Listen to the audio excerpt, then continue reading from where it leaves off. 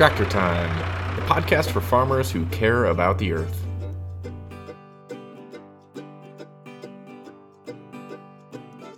Good day, my name is Ryan Slabaugh. I'm your host of Tractor Time Podcast. It is Thursday, August 24th, 2017, and we are recording from the Greeley, Colorado studios. It is just me in the studio with my puppy dog, Franny. So if you hear her sighing or barking today, it's probably just because she's feeling left out of this whole thing. Anyway, we know how busy you are. Thank you for listening today. If you are listening, we just want to say thank you again.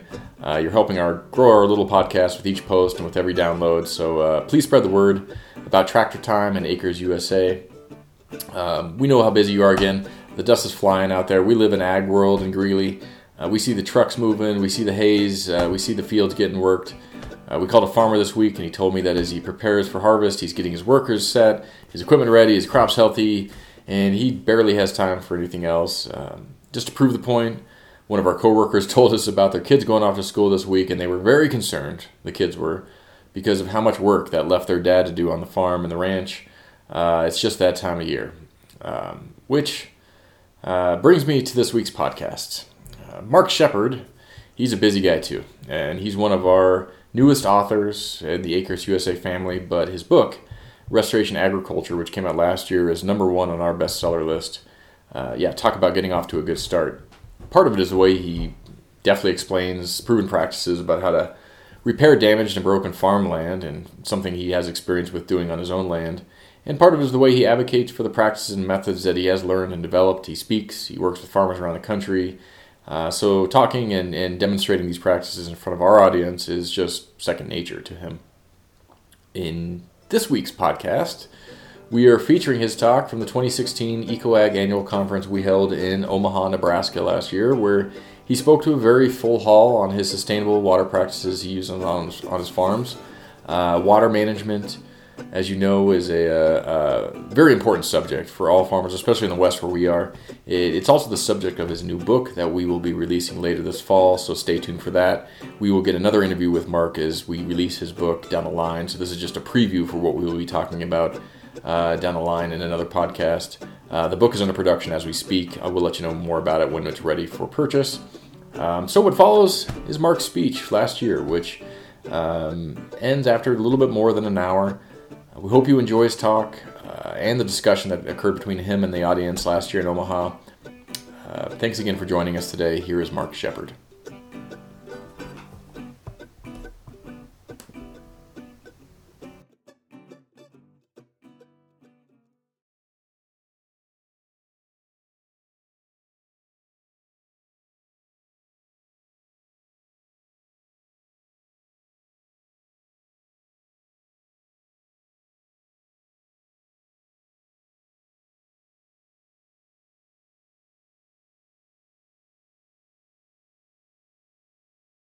Yay! All right. How many of you guys were here at Gary Zimmer's talk just prior to this? I used to brag that I'm the only presenter that could speak as fast as Gary Zimmer, and today over here in front of a couple of witnesses, I gave up. I yield. I cannot talk as fast as Gary Zimmer, but I've got about 72 hours worth of material to present in only 1 hour, so I want to make sure you guys get a broad overview. If you do this right here, it's not set up to get this presentation. You'll get a presentation from a week ago at a biodynamic conference in Santa Fe.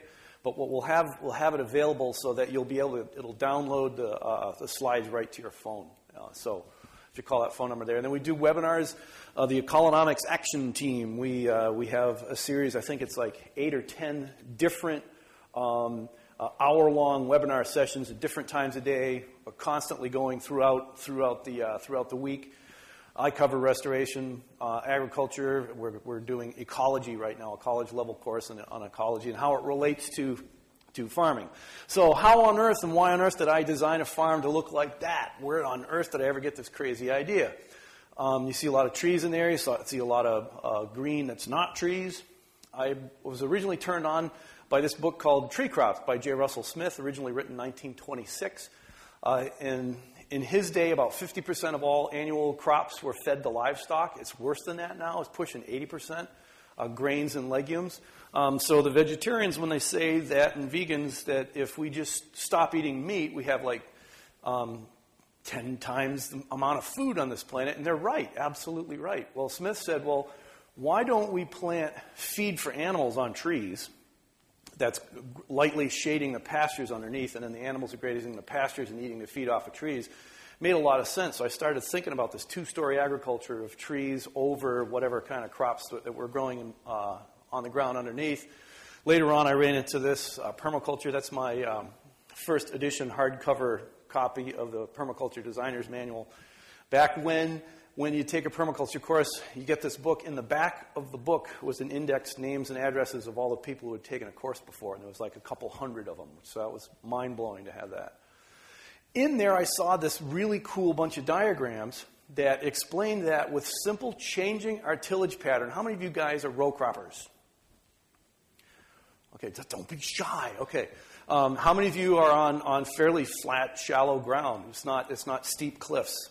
Okay, so just by changing your tillage pattern, you can change the water flow from concentrating down in the valley to spread it out towards the ridge. It's like, well, how can you make water go from the valley to the ridge? It seems counterintuitive, and it kind of is. So then I saw these patterns, and I read about this whole technique called keyline design, and they referenced a book called Water for Every Farm by P.A. Yeomans. I have it over here. I was going to show it off. And it shows how to take this landscape and think about wet spots on your farm. Why on earth are the wet spots wet? Where did the water come from? Well, it came from the higher ground. So if you've got, we'll get to other pictures of it. If you've got hilly land that 40 acres, for example, gets 1 inch of rain, the ridges don't get that full inch of rain because the water starts to flow down towards the valley. So you may get 1/10 of an inch up on the ridges and 10 inches down in the valley because of the concentrating effect just by the shape of the land. Some of the things that really intrigued me here with the permaculture design, this is all from the Permaculture Designer's Manual, were these channels and these ponds. Channels for catching any runoff, keeping it out of valleys, moving it to other storages where you can then later on use it for irrigation. Here was an example here. If you did 1 inch of rain on this, all the water concentrates down here. So your wet spots are because the water has not been managed in the uplands, and it's all flowed down to the valley bottom. One of our goals would be to take this 1 inch of rain, have it hit the property, and stay evenly distributed across that whole property so we have an even 1 inch of rain over that whole 40 acres. So I sought out this book, and it was in the late 80s, late 80s when I started looking for it. It was a small publisher published it. It was from Australia, and it was about agriculture. And it was before the internet, so I had to write a lot of letters and make a lot of expensive phone calls because when you dialed long distance out of town, it was like $3 to make a phone call. How many of you guys have read this book?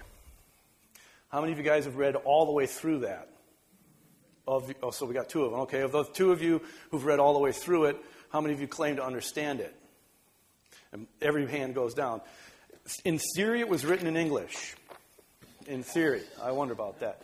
So I read it through a couple dozen different times, and I have been practicing this for 20 years, have been doing it on other people's farms, and this is not the be-all, end-all answer book. One of the things that really caught my attention, it says one of the goals is to enhance the swift development of a deep biologically living soil, fertile soil, developing topsoil. Wow. We can develop topsoil to biological fertility and structural stability that is better than ever existed in a natural state. And to me, this was a home run because when I was a little kid, my dad was a biodynamic gardener, so he made lots of compost. He made lots of compost. I made lots of compost because I was the oldest son and I'm responsible. And so I would, mix and turn, and then you put it into a wheelbarrow, and you take it out in the garden, you spread it around. There's a couple of little black crumbs on the soil. It's like, how can you build soil, deep, fertile, rich soil? It's impossible. It's too much work. But that intrigued me, got me thinking. Part of what he said is we're not necessarily going to build topsoil by adding more material on the top. We're going to convert the subsoil into topsoil. There's a YouTube video with P.A. Yeomans where he says, don't worry if you don't have any well-developed topsoil on your farm. Your subsoil has been developing nicely for millions of years. So our job is to fill that subsoil full of roots The roots, of course, are going to be feeding all of the soil food web with their exudates, and when they slough off and die, and it's all of those roots and the carbon that they're putting into the soil, that's the bottom of the whole soil food web, food chain. I mean, how many different things, talks in here did we have about carbon? Gabe Brown, if you guys went to his talk, you can see what he's done with soil. Gary Zimmer's stuff. The fellow here with the biochar, it's all about the carbon. That's the base of the food web. If we don't have the carbon, what is carbon in the economy of nature? It's our energy, right? It's our fuel. It's the fuel in our car, the fuel that warms our house, et cetera, et cetera. Oh, then we have an enemy, is this drop of water. As soon as that water drops on soil, it's going to mix together. So we have the finest particles, which are the clays, the medium-sized particles, which are the silts, and the coarser, sands and the gravels. As that water settles down, that one splash happened, you've mixed all that soil thoroughly. The heaviest particles settle out first, and what settles out last are the fines. Anybody seen puddles before that have that smear of fine clay on the top? And what happens when the sun comes out and shines on wet clay, of pottery? So now you have this crust on the surface that doesn't let air come through. It doesn't let the water go through. You can start to go anaerobic in the soil. Now the next time it does rain, the water goes off even faster than it did before.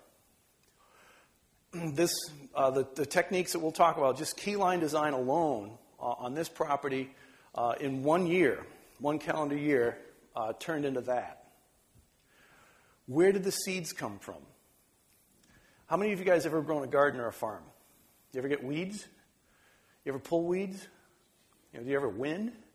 It's like, never. I mean, I swear soil's got to be like 2/3 weed seeds or something.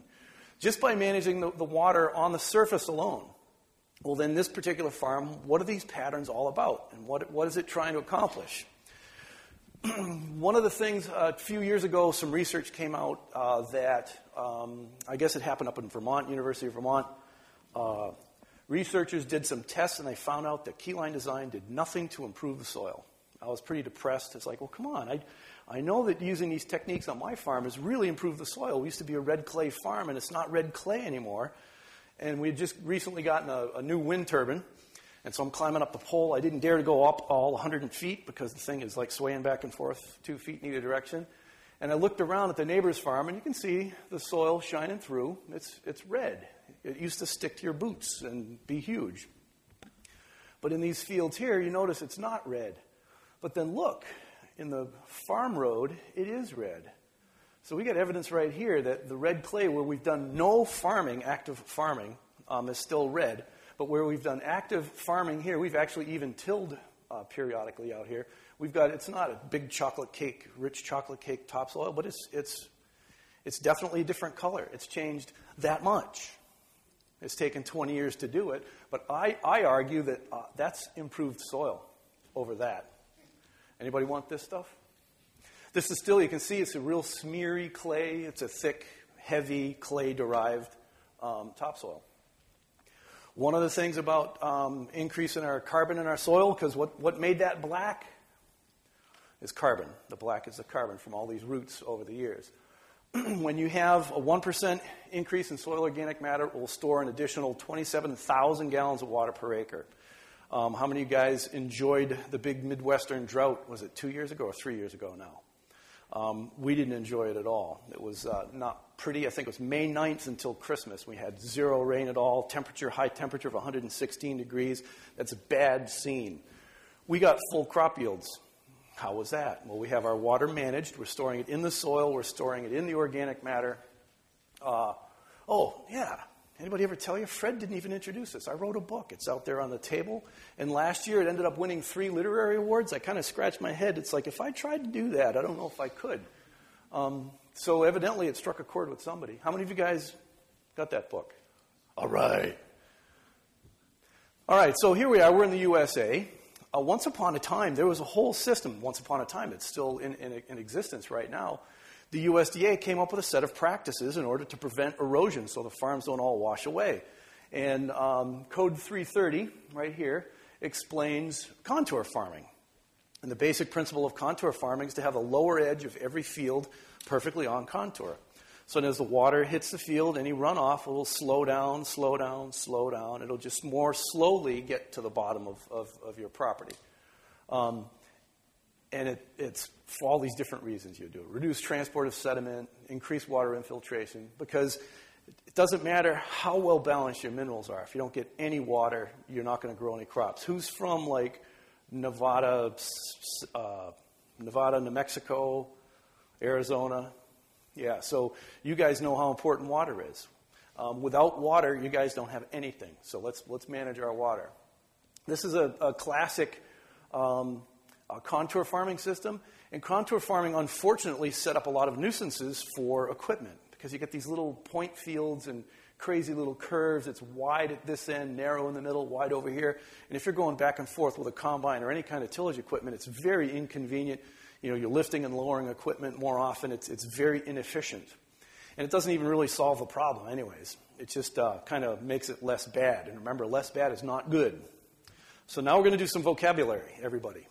Take your hand, make a fist, hold it out in front of yourself, like this.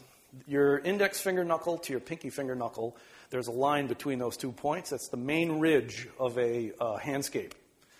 On that main ridge, there's hills and saddles and hills and saddles, hills and saddles and hills. You may have a deep, all right, main ridge, hills and saddles. 2 main ridge systems come together, and in the bottom is a main valley. You notice the line between my knuckles kind of does this zigzag back and forth, this meander. That's where that comes from. You may live in a deep or a steep landscape, like we do in southwest Wisconsin, or you may live in a shallow landscape or a flat landscape. Who thinks that they have flat land? You do not have flat land. It's shaped like this. There are high spots and there are low spots. It's just a lot more shallow than my high spots and low spots. Same principles apply. Where your fingers on this main ridge complex represent a primary ridge and then a primary valley. This is all in the yeoman's keyline terminology. Where the primary valley comes up the slope and then stops, it's no longer a crack between your fingers, that spot right there is a key point. And that's where the whole system of key line came from. Because at that key point, we'll show later on, is where you make a reference line that you design everything around that particular reference line. Notice the difference in elevation between the key point between my first and second finger, second and third and fourth. They're at different elevations relative to one another. So with a simple system of just shaping the land or even just our tillage pattern, we can make water move anywhere on this handscape by gravity except for up on the hills. So we can have gravity-controlled water management on that whole entire property except for the highest points on the hills. You got that? Key point. On a contour map, you'll notice the key point is the valley comes up and the contour interval is wide, wide, wide. All of a sudden it gets narrow. That's where the key point is. A key line is a contour line drawn from that key point out the valley until the valley opens up. So if you can imagine holding a bread bowl like this, a big old grandma's bread making bowl, but then turn your arms this way and this way. As soon as your arms turn out, that's stop. That's your key line. And so I brought a piece of wire that you can all see, right? I can barely see it, let alone you guys. So I bent it into a big horseshoe. And so here we have this. Maybe if I stand in front of this, you might be able to see it. I don't know. But anyways, if you've got this right here, there's a key point, and you make this contour line right there. That's the key line. That's all that the key line is it's a contour line from the key point until that valley starts to open out. Next, can anybody see a key point here? You see it looking at the land. Bing. How about right there? See that? How about here? What's fascinating about this, if you read Yeoman's description of a key point, it's this part right here where the water is moving down and all of a sudden it starts to level off a little bit. Actually, that's really the first one way up there. And notice how it has collected a little bit more water. There's a little bit more vegetation. But that's also kind of a key point. The reason why I put this one here is Darren Doherty uses this slide, and he uses that as the key point. Well, Well, you could also use that one. Which one's right? Who cares, right? What matters is what are your goals? What are you trying to accomplish here? If you live in Arizona, New Mexico, whatever, and you only get 5-6 inches of rain a year, you might want to be able to collect water off that whole entire hillside, put it in a pond down here, and be able to irrigate this field once or twice during the course of a year. That's a great strategy. Or if you live in if you're a tree freak like myself, I might start up here, and then I'd be able to irrigate all these slopes and get these slopes vegetated. Or if you want to graze those slopes, we can get grass growing on those slopes. But what if you end up in a crazy little landscape like so many of our farms here in the USA? Where the heck is the key point on this one? Any of those really kind of, sort of, maybe possibly fit the definition of a key point. So where do we put it? Where do we start our key line?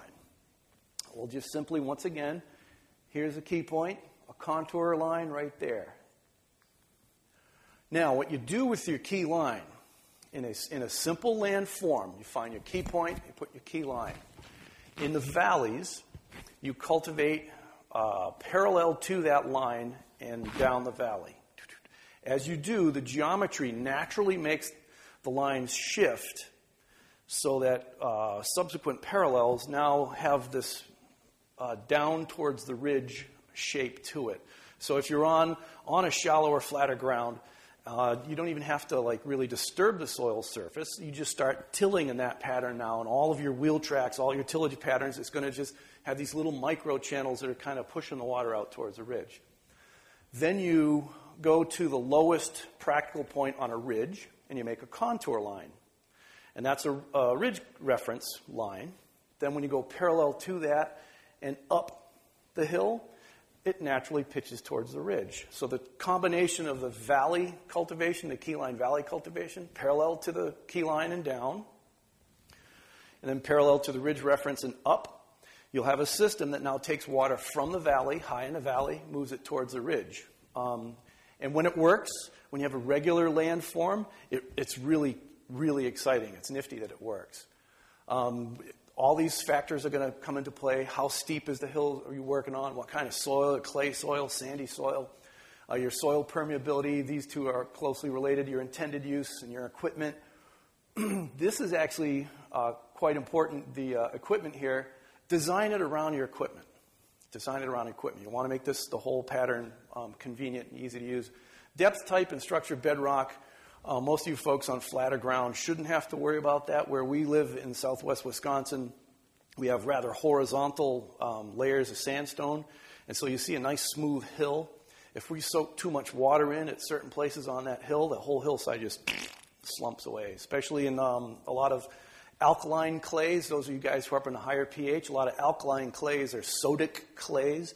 And you can make a ball out of it. You say, oh, this is real good clay. Yeah? And then you put it in a bucket of water and it just dissolves, falls apart. So you just want to have this in mind before you start moving any dirt around or soaking too much water in any particular location.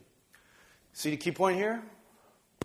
So what we're going to do, these next lines that you see, if you look at this horseshoe-shaped piece of, watch this. If you do this, right, you can see the horseshoe. But if I tilt it this way, it just looks like a line. So these next lines are actually the horseshoe shape. The first one we do, there's our key line. That's a contour line from the key point, period.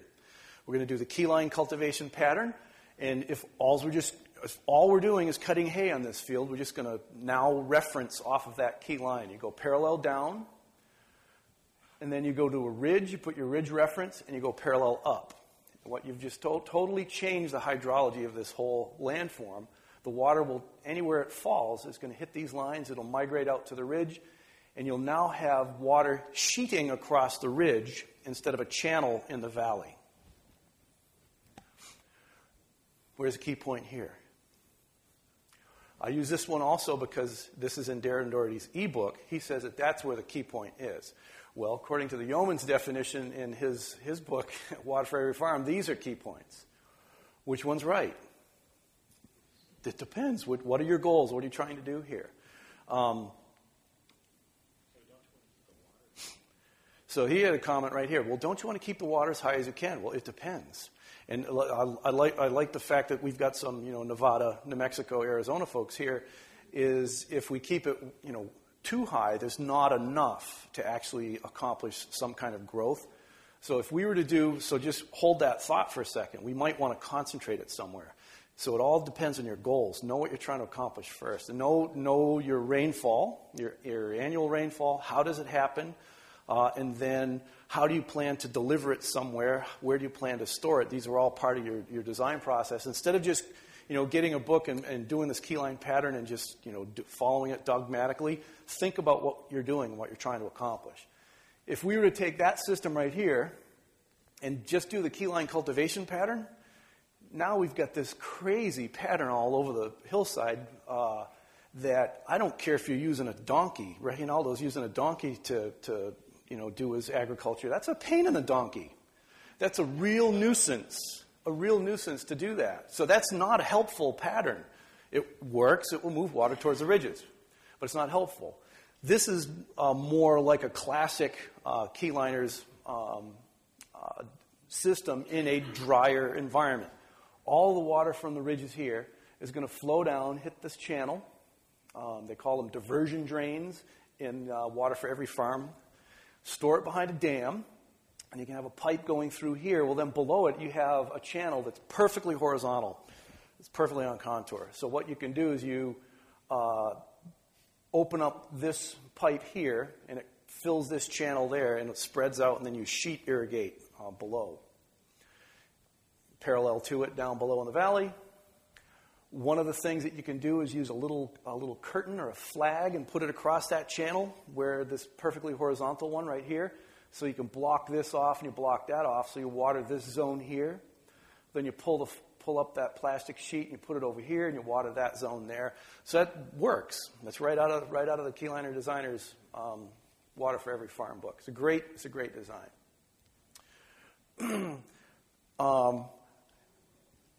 But once again, that's not the be-all and end-all. Which one of those patterns is right? Which is right, this or this?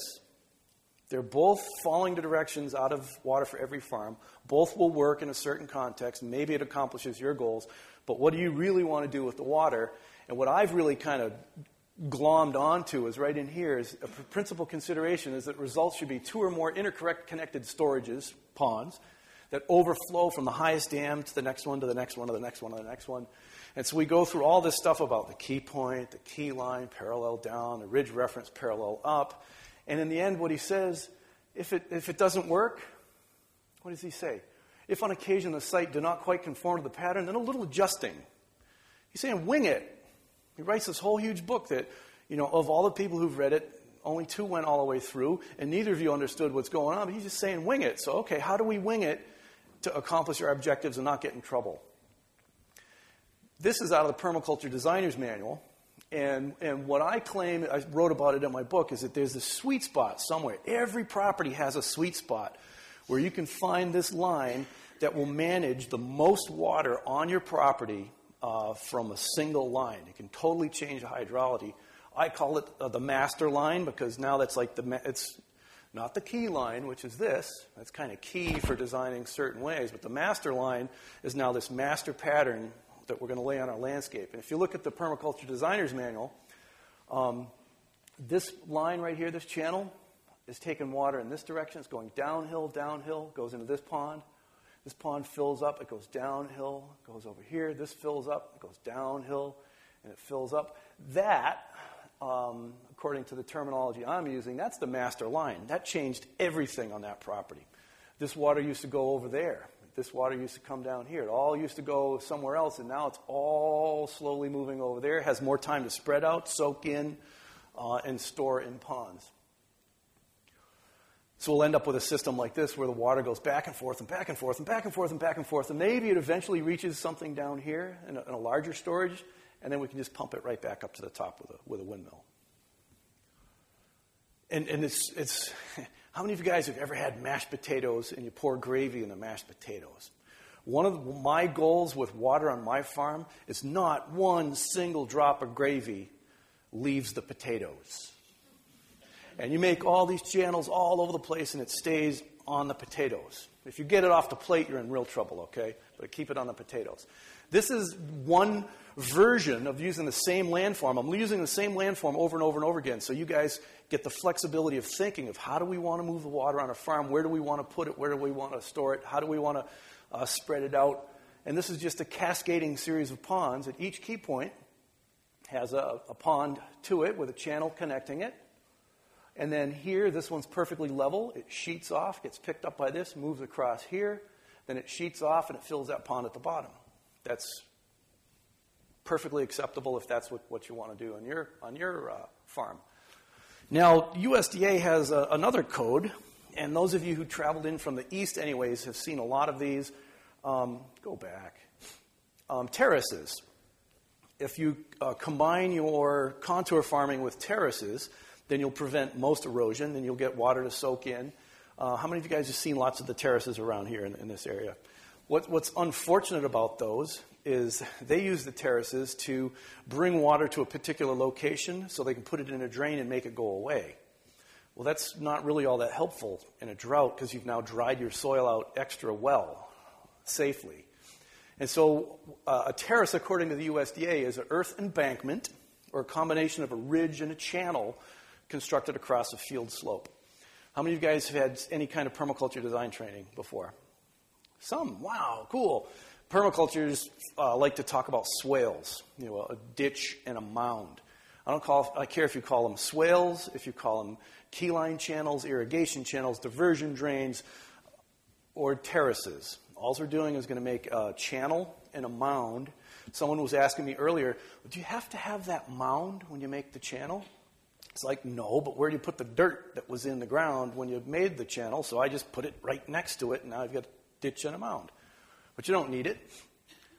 This is interesting. This is one of these cascading ponds type systems. The guy is a rotational grazer in a place that grows prickly pear cactus really well.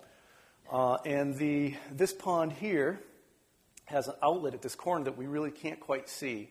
It goes out through this channel, around the corner to a pond up here. It fills up, comes around the corner this way, comes over here, and it comes in below this pond to another one, and it fills up, and it goes out. It goes around, and it fills up that pond, and then it goes out that way. The water used to go a half a mile, and it's off the property. And now it goes 3 miles before it leaves the property. And it's stored in any number of ponds. When it's going through the land, it has time to soak in, get the grass nice and green. The animals have plenty of places to water. And because they're just grazing here, he doesn't necessarily care if they're parallel or not parallel. This is just a cascading series of channels and ponds. We need to use a laser level. It's kind of an important laser level, GPS, an A-frame with a string. Use a tool because although most of us can walk in a fairly straight line and we think we're going level, your eyes are bouncing like this. You're walking in somewhat of a sine wave this way and up and down, and you don't trip and fall except on Friday nights when you've had a few too many. Can you see these orange flags here? Here, here, here, here, here. You see them? Are those going uphill, downhill, or are they perfectly on contour? You really can't tell. I was only going to take 3 answers, but he just said, oh, that's good enough for me. Those are actually going downhill at a 1% slope. But it looks like I'm going up because our eye sees this, our eye sees that, our eye sees the tree line, the ridge line, the field line, and it kind of averages it out so we don't fall over, but it doesn't really know where level is. For constructing your channel and your berm, this is a neighbor of mine, Eli, sitting on his one-bottom plow. You can use a horse-drawn implement, a tractor. So this right here is this picture right here, that line with these orange flags, and the laser pointer is dying on me here. These flags right there are that line. And it's going downhill at a 1% slope. You see the slope is going this way. And let's say it's a 30-degree angle. Well, then you have it's what's called a 45-degree angle. That's 100% slope. Then we put a 1% slope. Your eye sees the difference between the steepness of the hill and the shallow little channel, and it thinks that it looks like it's going uphill. And what's really a trip is to have it rain and watch that water flowing uphill. It's like, whoa. You can use a front end loader if you want. Front end loaders and excavators like this I don't like as much simply because if you mark the ground with these little survey flags that I conveniently ripped the flag off of, you're marking the surface at the proper slope that you want. And then if you use this or a front end loader, every time you move that tool, it's a different depth and a different level. Whereas other tools like your plow, it's referenced from the bottom of the wheel of your vehicle. So if you're driving right along that flagged line, that channel will be the uniform depth. My favorite tool is a bulldozer. Here's a line that's been put in. This was done with a two-bottom plow where the water would have obviously used to have flowed. Is it flowed or is it flown? I like flown. Now it spreads out to the dry ridges on this one. My favorite tool on larger landscapes is a bulldozer with a 6-way blade. 6-way, 1, 2, 3, 4, 5, 6. And you can set that blade at a perfect angle, and it'll cut this down. The actual thing that's holding the water is not the pile of dirt. It's the cut below grade. That's what's holding the water. The berm is just there because that's where you put the material.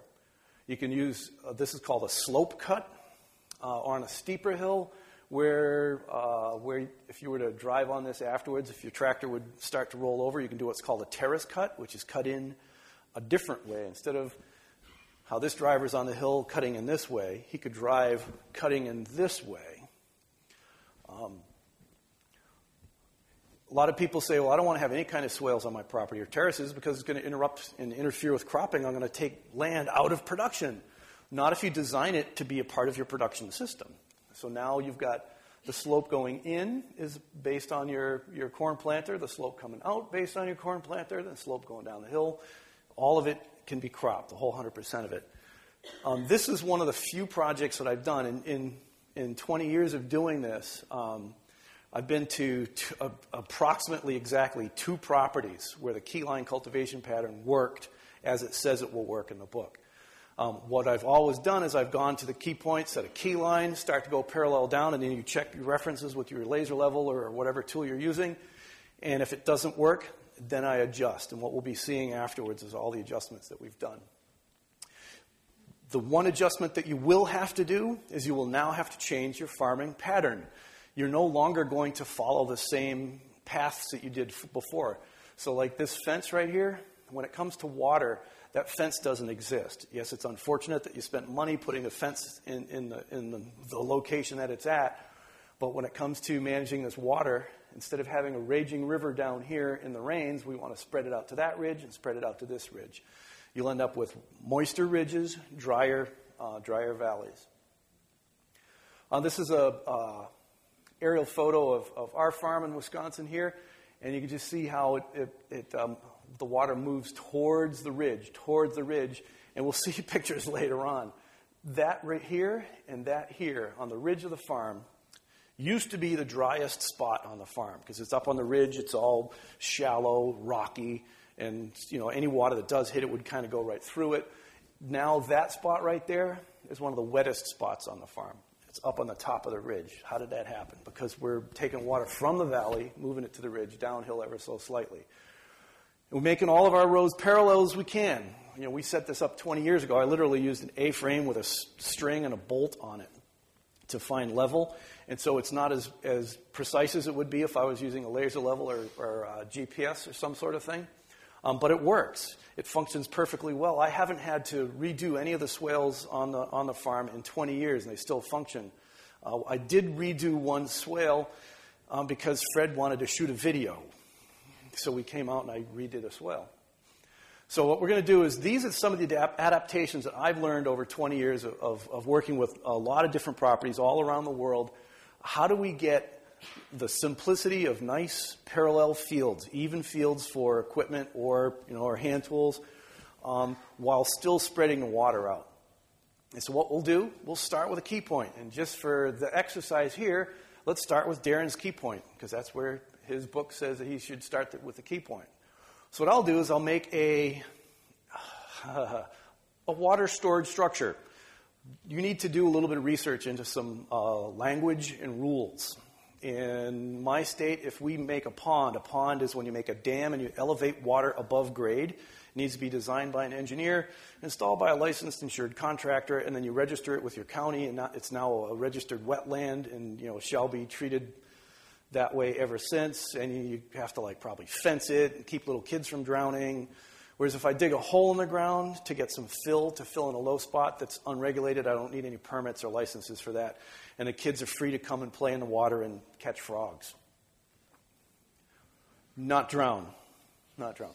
Well, then instead of making a perfectly horizontal line, I'll intentionally pre-pitch that first swale anywhere between slightly downhill from perfectly level to a 1% slope. So the water, when this little hole fills up, it'll automatically start flowing out towards the ridge. This is designed as an overflow system. The one that I showed you where there was that big pond here that we would then store and let it out here and flood irrigate down below, that's designed to capture all the water in that pond and then flood irrigate when you want it or need it. This is designed to only partially fill and then start overflowing constantly. So this is a constant rehydration with every rain that's going by instead of a pulsed irrigation. And yet you still have water in these ponds that if you want to or need to irrigate, you can use it. Then we go parallel up and parallel down, regardless. We don't care if these slopes are going downhill or uphill. We'll adjust those, and you'll see how we'll adjust them. But notice that as these lines came across this way, I'm making a swale line, it crosses this primary valley. If you do this with your finger, you can see that water would leak right down that primary valley anyways, and I don't want to have leaks. And so we'll cross those primary valleys by making what we call a drive-through pond. And all it is like taking a pie server on the uphill side, and you smooth off, because here's this valley, right? Kind of smooth it off, and then you take that extra material, you go flump, and you flip it on the downhill side. So we smooth off the primary valley on the upper side, and we fill it in on the lower side. That way the water can fill this, overflow, fill this, overflow, fill this, overflow, fill this. We call it drive-throughs because it's a shallow enough slope in that drive-through pond that when the water soaks in or evaporates, you have a full crop there and you can drive right through with your equipment and it doesn't interrupt your equipment. And this is what a drive-through ponds would look like crossing. There's a primary valley here that came down and joined this one, a primary valley that came down here. As we came across with the swale, we removed this material and made this berm thicker and fuller along that way. This is what the USDA says. Instead of leaving this little drive-through pond here to soak in and or evaporate, you put in a drain to drain it all away. Well, I think that's kind of a waste. You do have issues with wetter fields in wetter years. We've had record rain in Wisconsin in our part of the state this year. We are wet, and it does cause issues with tillage for annual crops and so on. Yes, ma'am. Drive through. Right there. See, they drive through. You just drive right through it. Because now what's going to happen is our farming pattern is in parallel to this system that we're setting up. So you can drain it if you want to drain it. If you're a row cropper and you are concerned about not being able to get in early enough in the season to get your full crop, you got 10 million acres or whatever the deal is, go ahead and put them in. I didn't tell you to, but if you have to. This is a situation where, like all these terraces you'll see around here, they will have a drain, and that little puddle will drain away. But what I like about this is you can see this scar. This is 1 year after the system was installed. This material was removed and filled in the crack down here. This was a primary valley going across that right that way. So we're able to unify the landscape, even though it's all these different crooked nooks and crannies, to simplify the lines, to really simplify the cultivation pattern and still get the water spread out to the ridges. At the ridge now, we do have to discharge that water. And what we've done, if you look at this right here, you see the results of the erosion here. This was where all the water came off the ridge, concentrated in the valley. Now it's a channel flow. It's maybe a 10-foot wide channel. Just by doing this alone, we have just taken a channel and split it into two. So there's that much less water that we're dealing with. Well, then once we take it out to the ridge, it's had time to soak in. Yes, more has been added to it that's fallen on it. Well, now once we get it to the ridge, we'll want to make something that's perfectly level across the ridge. A level sill is another word for it. Or if you have the ability to, you have enough soil, make a pond out there. In Water for Every Farm and in the Permaculture Designer's Manual, they explain, as we're doing these ridge parallels, if we make our ridge reference, then go parallel up, eventually the turns are going to get tighter and tighter, and you won't be able to make this turn with your equipment. And so what you do is you just pull up and start again until it gets too tight. What's neat about these little spaces here, these now provide you with the opportunity to put in a pond, put in a specialty planting, wild pollinator habitat, a high-value crop or something. If you look at your hand, we have that analogous structure on our hand, on our fingers. You look at that little, what's that half moon thing underneath your fingernail? That's one of those right there. Then all your knuckle lines are another example of this feature right there. A level sill can be straight. So this one here is designed, all the water spreads from the valley, comes out this way, and then it sheets across the face here. This also shows another feature. And you can see this one obviously pitches downhill. Every 50 feet on a system of this scale, we'll make a little check dam across it. So when that water falls, it starts to spread out, and then it fills up, and it spreads out, and then it fills up, spreads out, and fills up, and has more time to soak in. And if you guys have been paying attention, you've been noticing tree guards coupled with these, because we're coupling this with planting trees, which we'll get to. If you want to make a level sill, and you're using like a one-bottom plow, now this is Eli's boys that are removing these sods. At the last tail end, remove the sods. If this is perfectly level, that last part of the ditch will fill up and then sheet across the grass. And so they're going to drag those somewhere. I don't know. So you had asked a question earlier: is do we need the berm with it? Well, if you don't have the berm with it and the channel is pitched at an angle, the water will move. Then when that channel is perfectly horizontal, it'll fill up and sheet. Here's a curved, like a hot dog shaped level sill where it'll sheet off in this particular direction. This is that wet spot I told you on the ridge of my farm. And so you saw it on the aerial photo. I think we'll have another. Yeah, the next one's going to be an aerial photo of it as well. Very gentle slope. This is 1% was how we originally set it. And notice here, you see these little channels as well. We'll get to it later on. These are cultivation marks from when we're using a subsoiler, because we'll combine this with subsoil and get that water to soak in well. And because we're coupling it with trees, we typically have an alley where we're growing crops, a swale, a berm, and trees. An alley, swale, berm, trees. Now, do the trees have to be in the uphill side of the swale, the downhill side of the swale, on the berm, or in the bottom of the ditch? It does matter. I was going to say it doesn't matter. No, it depends. If you're in Arizona, New Mexico, you might want to put it in the bottom of the trench because that's where the water's going. And if you make a 10-foot wide on either side down to the bottom, instead of catching rain at this one spot, you're now catching rain from 10 feet over there and 10 feet over there. And let's go to Santa Fe, 15 inches of rain. Now you're getting concentrated. You're getting the equivalent of 150 inches of rain right there. You can grow a lot of things in that spot. Even though you're on 15 inches of rain, it's almost a desert. Well, not if you put swales in place and concentrate that water. Other places, if we were to put it in the bottom of the swale, would drown the trees out and they'd just die. This is that spot right there. You can see how it's drowned out the crops right there, and it's drowned out the crops right there. You notice this stuff grows extra fast. Saddles.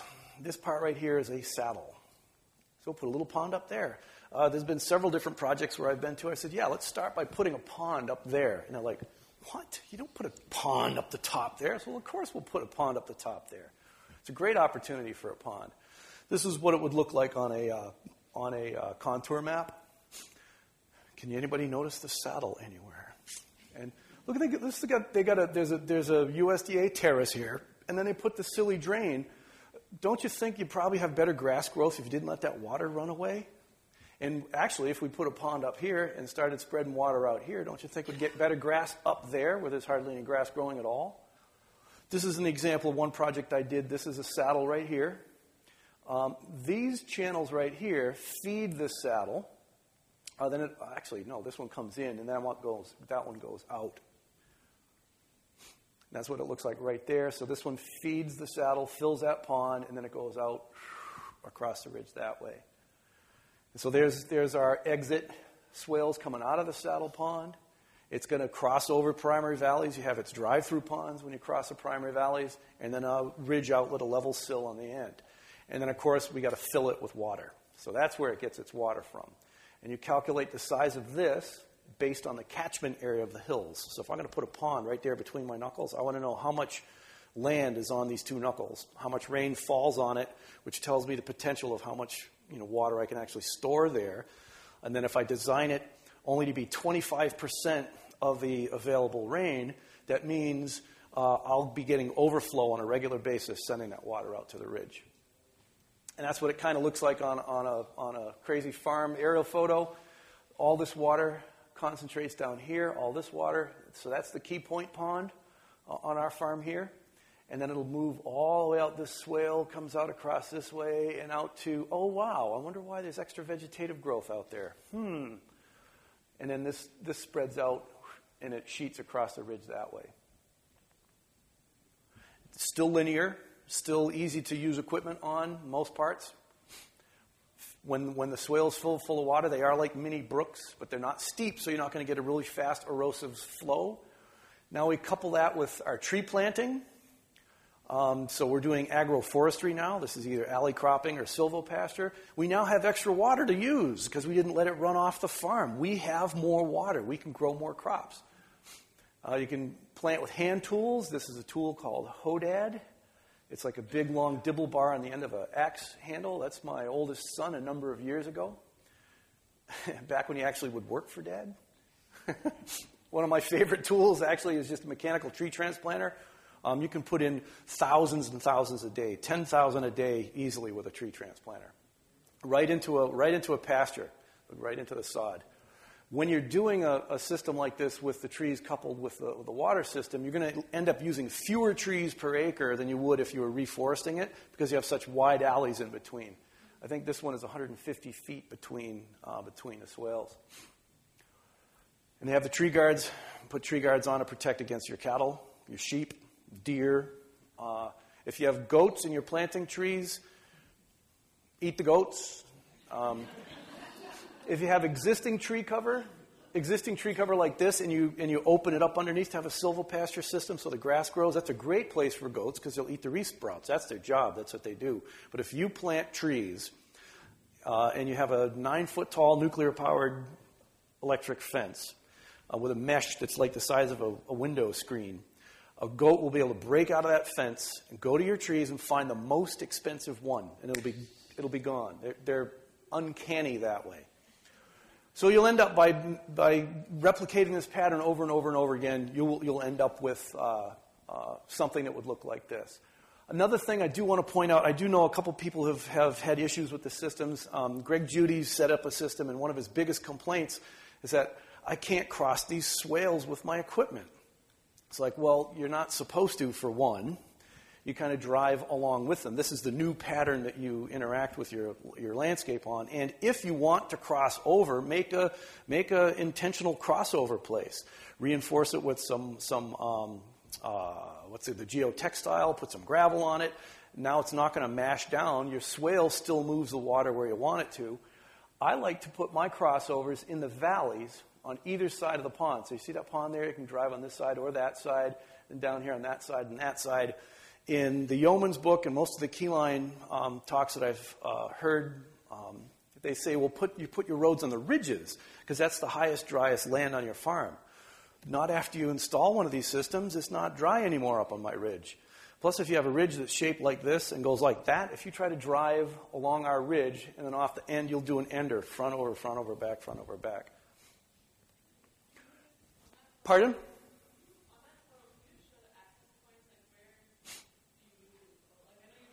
So these wider ones here, this is our flattest ground. This is where we'll be doing produce here. We do produce here. So this is a big, long field. You know, that's a 500-foot long field. This is what we see here. That's 80 acres and it's 20 acres, 100 acres total. And so then we access these fields this way. And then one of the things you do, okay, so we made this silly little ditch. Maybe we used a 2-bottom plow, 1-bottom plow. If it's in the way and inconvenient for you, redo it. What if I have a ditch that's perfectly on contour, okay? It's 1 foot deep. And what happens when water comes into it? It fills up 1 foot deep, right? Evenly across. Well, what if I wanted the water to move that way? I just lower the bottom of that by 1/10 of an inch, and the water all shifts this way. Let's say 2-3 years go by, it's like, I'm not interested in that anymore. I want it to go that way. You just lower the bottom, and it goes that way. They're infinitely adjustable and super easy to work with. You can allow your animals access. Use an electric fence. Just make sure they only get a half an animal in there so they don't stand in there and muck it all up. Don't have them walking on any berms.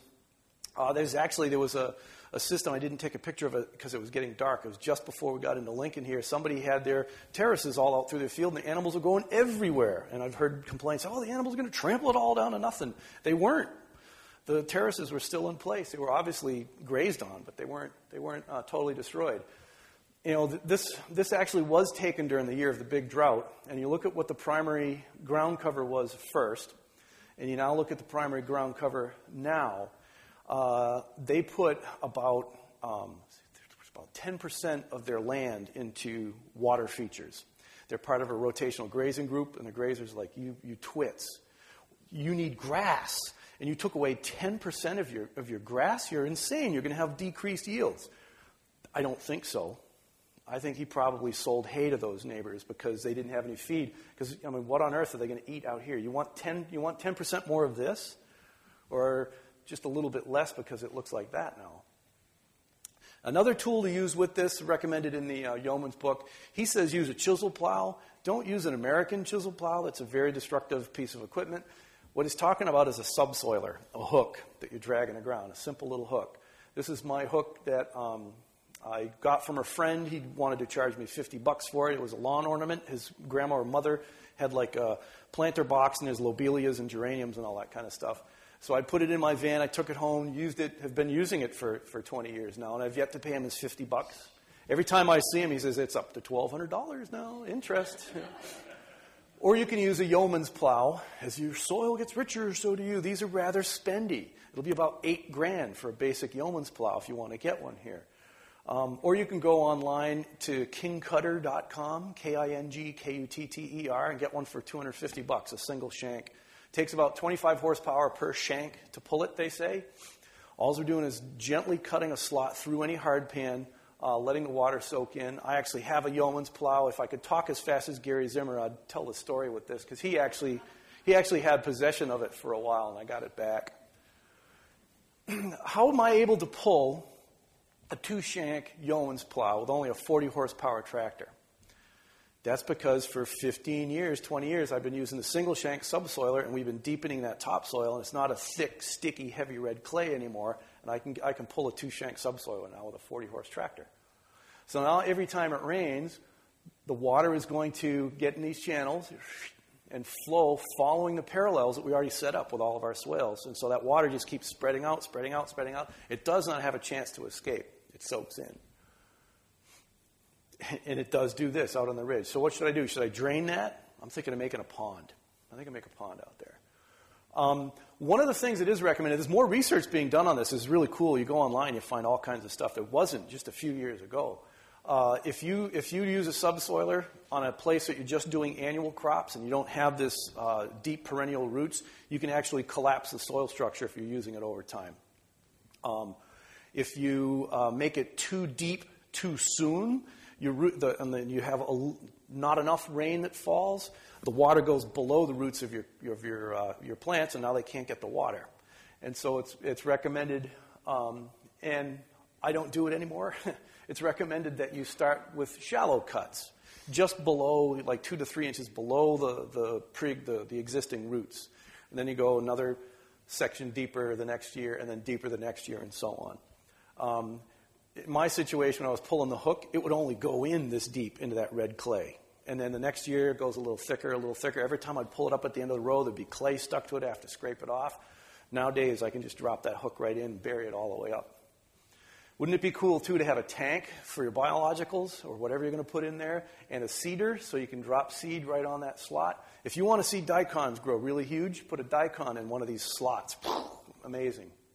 If you're going to be putting in a system with a bulldozer, you might as well go ahead and have the ripper rip some slots for you right away.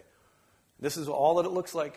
If you're going to couple everything with planting trees, you will want to at least run a subsoiler next to your trees starting the very first year you plant them, because you don't want their roots to go out and steal nutrients and moisture from your crop. And that water, I have to do the math. I think it's like 1.7 gallons of water per linear foot along these slots when a rain comes.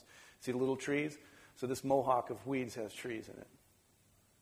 So we've got all these ponds, the swales, the drive-throughs, the ridge exits, coupled with trees, our saddle pond, filling that saddle pond, and then the odd spots as you get to the top of the ridge and the bottom of the field, you'll start to put in extra things like a block planting of trees, or a maze, or a wind turbine, or a building. Where you would have started with something like this, where the water would all go away, boom, just a few years later, you end up with this. That water doesn't stand a chance of escaping. Now, if I can pull this off, I got a really nifty little thing to show you. Look at the pattern there, and will it let me get bigger? The pond up here is too large for this catchment area. It only takes water from this area right here, and so it's actually, this swale hasn't been installed yet. It's going to come across this way and move it in to this pond. So this will be drawing off of, 10, 15 acres, whereas this whole ridge here goes around that way, and it sheets and waters that hill that way. So that's how you do it. And you don't have to do it with bulldozers. You do it with shovels and picks on a small scale. You can do it with one-bottom plows. You can do it with horses. You can do it with bulldozers. You could probably do it with nuclear weapons, but I wouldn't recommend it. Any questions?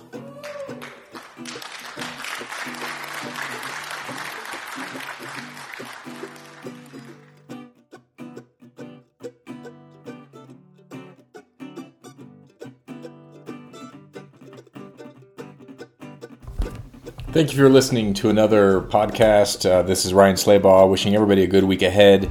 If you want to learn more about eco-agriculture, you can visit www.acresusa.com, or you can visit www.ecofarmingdaily.com. Please join us and let us know what we can do to help you with your farming as well. Have a good week.